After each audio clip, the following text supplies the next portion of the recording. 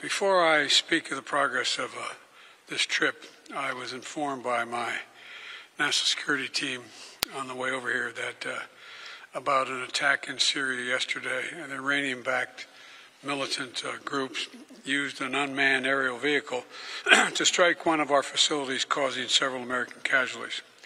One of our citizens tragically died in that attack.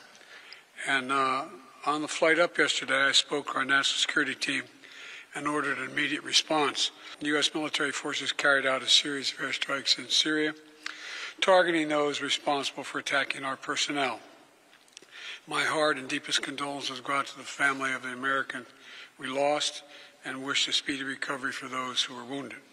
But I'm also grateful for the professionalism of our service members who so ably carried out this response.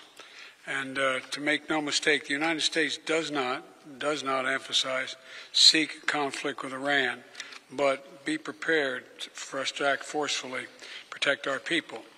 That's exactly what happened last night. We're going to continue to keep up our efforts to counter terrorist threats in the region in partnerships with Canada and other members of the coalition to defeat ISIS.